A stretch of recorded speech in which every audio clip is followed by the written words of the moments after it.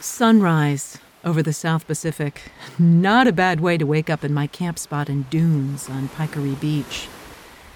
I delay in the warmth, hoping the sun will dry the dew. No such luck. Once I open the thermarest valve, game is on, wet or not, and it means time to pack and get going. I take a selfie as a way to look in a mirror I don't have with me. I don't like the face I see, wrinkled and saggy, but I console myself with what my body can do. The beach is pristine and empty except for a bit of hairstale grass I carry out on my shoe and one awaiting surfboard. Mist rises in the distance, ghostly white in the hot sun. I'm now on stage 2 of 10 of the Te Araroa, and I'm ready for a break to repair gear and repair myself. But that's still days away. I try to focus on just one step at a time, to be present in this moment, without an eye towards the 0 day or days awaiting me.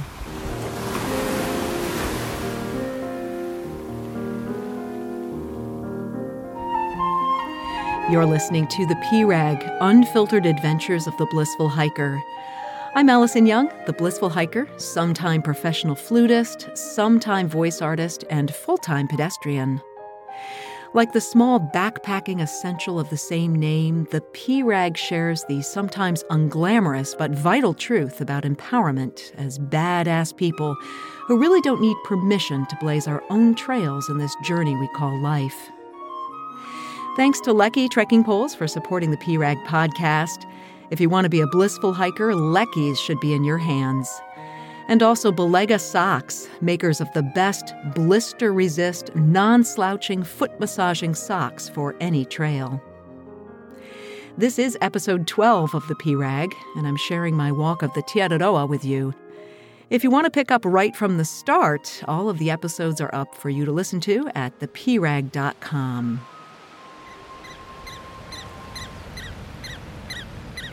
It's been a steady diet of beach and bush, and I'll be away from beach for a few days now. But just as I leave, I see a public toilet. Aha! And water and soap. The small pleasures of life. A couple asks me at the toilet what I'm doing. I'm like, I'm going to use the toilet. No, what are you doing with the backpack? Oh, you're walking the entire length of a country. They want to ensure that I'm taking lots and lots of pictures along the way. They are surprised it'll take me 5 months to walk all of this, and then wish me well.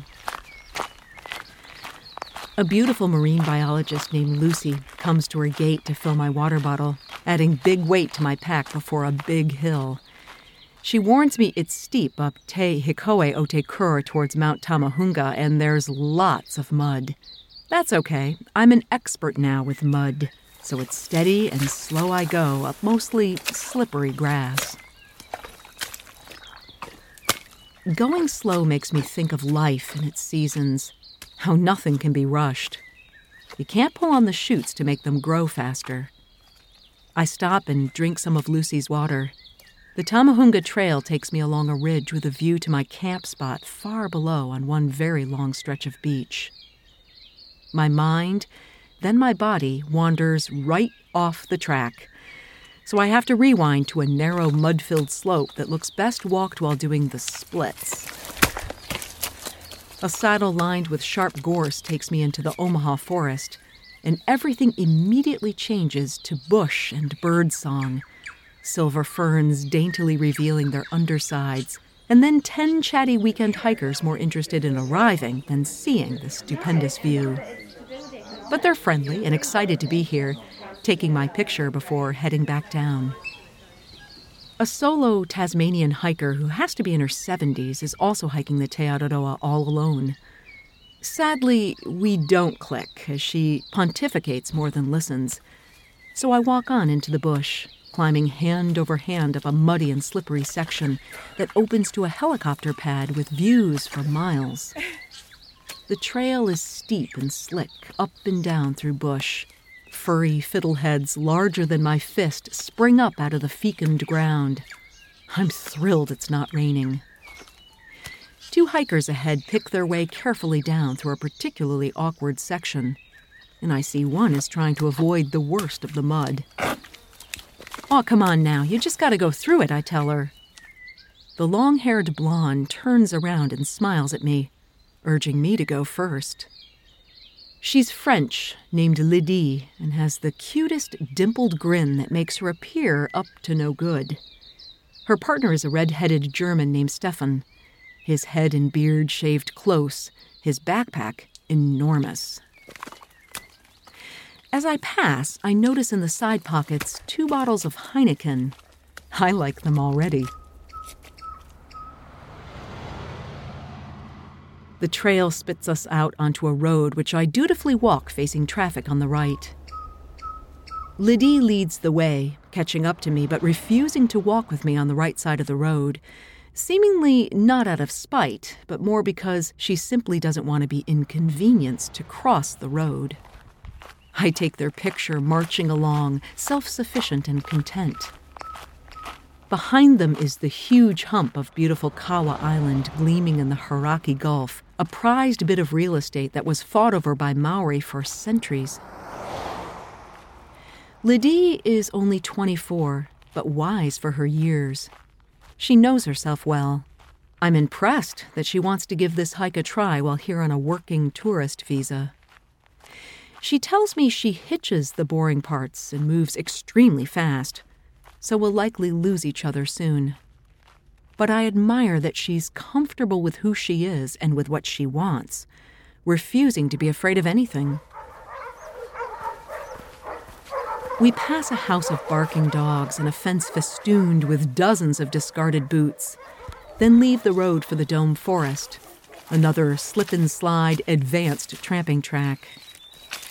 The sign tells us it's 2,435 kilometers to Bluff, and I decide then and there that these last days of solitude have been special, but now I'm going to bring it to an end and walk with these two. I feel affection towards them, and besides, they intend to push all the way to the famous Dome Cafe before it closes at 5. I can almost taste right now that burger with everything and a large, thick shake. We move fast through the bush. Let me tell you, this is really hard walking. Steep up and steep down in the deep gumbo, huge twisting exposed roots, plus a vine and downed tree obstacle course. We leap from boulder to boulder over Waifiu Stream, then meet a forest track that takes us up again to another muddy trail. We do fly through the bush, and I'm amazed not only that I seem to have mastered epic mud and wildly steep trails, but that my ankle is fine, and I can move as well as 2 hikers less than half my age. But no matter our speed, there is absolutely no chance we'll make it to the cafe. So we decide to set up camp here in a wide, grassy spot right on the track, with non-biting houseflies just a nuisance and no view whatsoever. There's no water here, but it's just a half-kilometer back to the Rocky River crossing, where I clean off the mud from my shoes, splash my hair and my body, and give my tired feet a chilly soak. I lope up the hill in my fake Crocs to where Lydie and Stefan are set up, and a small flat place is reserved for me. Lydie gives me her dimply smile, looking at me sideways. At first I wonder if they spied me stripped bare to take my bath in the stream. "We waited for you to have a beer," she says to me. I look at her quizzically. "We waited," she repeats, "because we didn't carry 2 bottles. We carried 3. It's so good to have a beer once you finish the hike. Oh, during the hike. Friends, let me tell you, no beer ever tasted better. Cheers. It's the good stuff. It's called value. Yeah, we got values.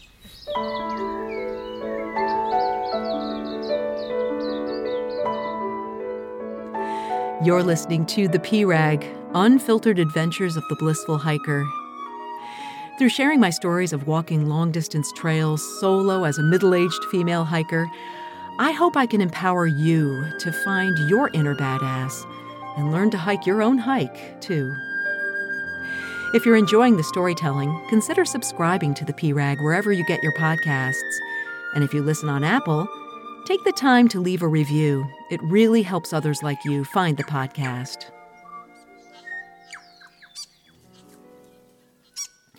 I'm up and out early. Exotic birds becoming friends wake me. It'll be a very big day to get all the way to Puhoi, a tiny settlement on the Puhoi River. A word that means slow and sluggish, and an apt name. Maybe if I get a burger after this big mountain climb, I can make that happen. The tent is damp, I'm damp, but I feel relatively clean, the feet still managing to move well, not fast, but fast enough. Why is it that a kind act, like sharing one of their beers, gets me all panicky inside? All the upset of my life bubbles out of my pores as I use the thru hike to work out whatever it is I need to work out.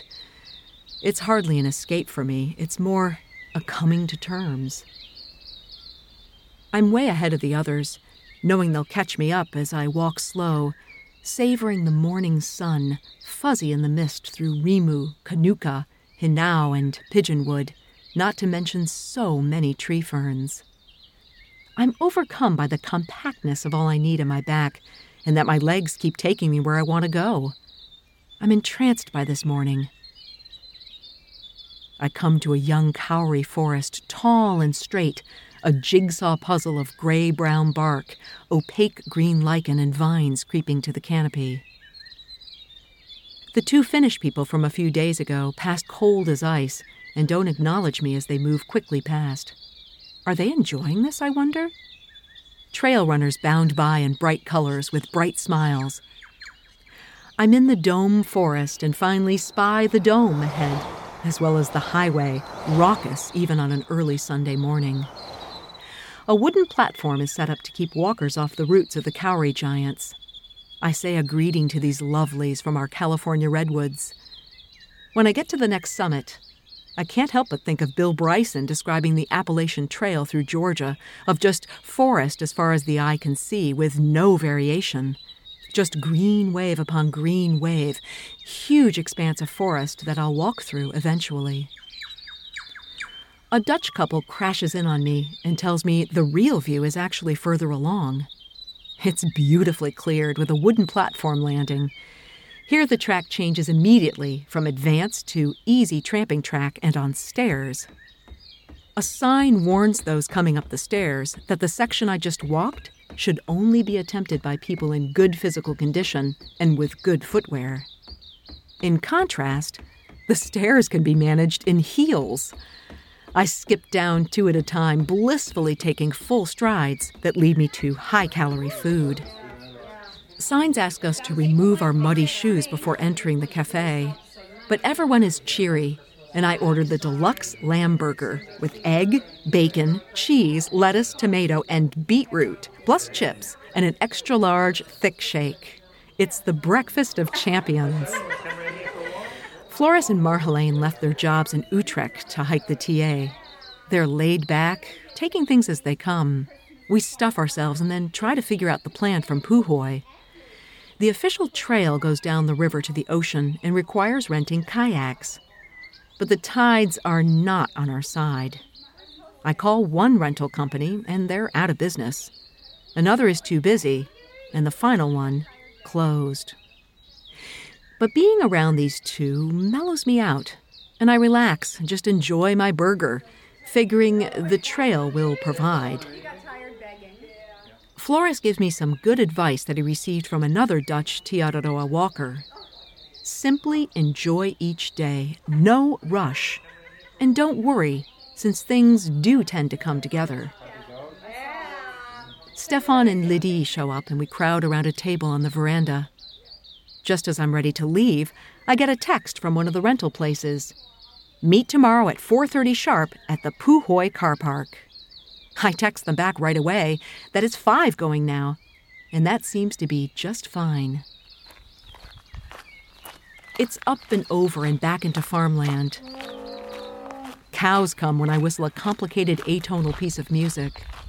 Then a man pops his head over a fence to offer me more water before I walk through a Get Smart series of gates. The weather changes as clouds move in. I can see rain off in the distance, but nothing on me yet. A Nobo, or northbound walker, passes me, all smiles. Over this top, the view opens back to the sea, then right back into bush, huge ferns layering the path. I come to an area controlled not only for dieback, but also for goats, though I see none, so they must be well in hand. It's down and down between farm fields, giving way to homes, but nowhere near town. Instead, after 20 miles of walking, it's right back up and up more. On stairs, thankfully, but my thighs are burning, my feet ready to give up. These stairs, though, take me into some of the finest bush I've ever seen. It's well-tended and easy tramping track through palms, kauri, and everything I've come to know up close. And it's not the mud of the Ratea forest, not the winding up and down tripping hazard of every other forest I've walked this far for kilometers on end. Rather, it's a soft landing to this wonderful day just to breathe in. It's me, the blissful hiker, tramping in the New Zealand bush. My new friends are already here, waving to me from the pub, having hitched the last part. I spoil myself by taking a room in the 1879 Puhoi Pub and Hotel. I'm their only guest, and they give me the run of the second floor. What a good day it's been, and full of surprises. Also a little education about letting things happen, and this from people much younger than me. I take a long soak in an old tub until I prune, then put on a fluffy terry cloth robe provided by the hotel and sit on the covered porch as the rain finally comes down. I order a beautiful tart, effervescent local brew, and a homemade clam chowder, the music seeping up to my perch from the bar below. It's all hits from the decade of my birth, the 1960s, and curiously, all American hits.